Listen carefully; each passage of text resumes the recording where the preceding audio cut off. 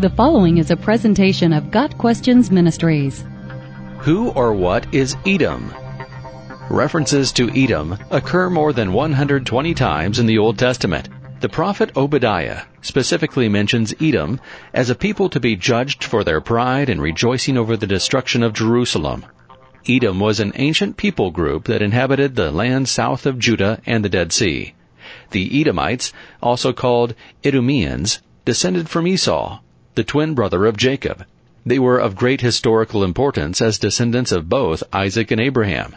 The word Edom in Hebrew means red, a reference to Esau's reddish look at birth. Yet despite their shared ancestry, the Edomites and Israelites lived in almost perpetual conflict. Edom refused to allow the Israelites to pass through their territory en route to the Promised Land.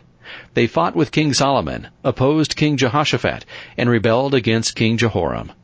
This kingdom had developed a government led by kings long before the monarchy arose in Israel. Genesis 36, verses 31 through 39, lists the 8 Edomite kings up to that time, delineating a long line of political leaders during the years in which Israel lived in slavery in Egypt.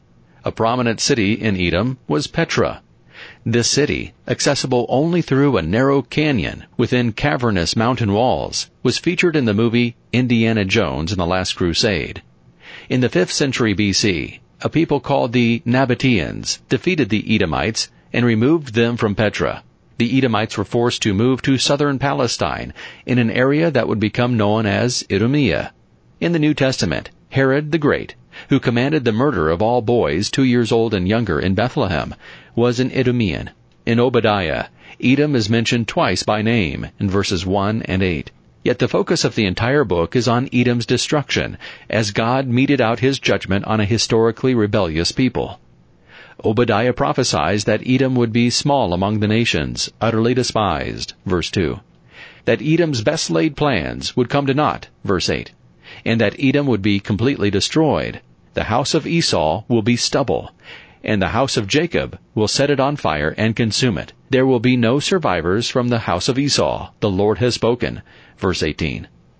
Obadiah's prediction came true in the 5th century B.C., when Edom was removed from Petra. The Edomites would later disappear from history completely, marking the total destruction of one of Israel's enemies. In his dealings with Edom, God kept his promise to his people, "Whoever curses you, I will curse." Genesis 12, verse 3.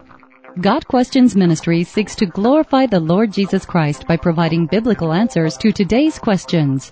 Online at gotquestions.org.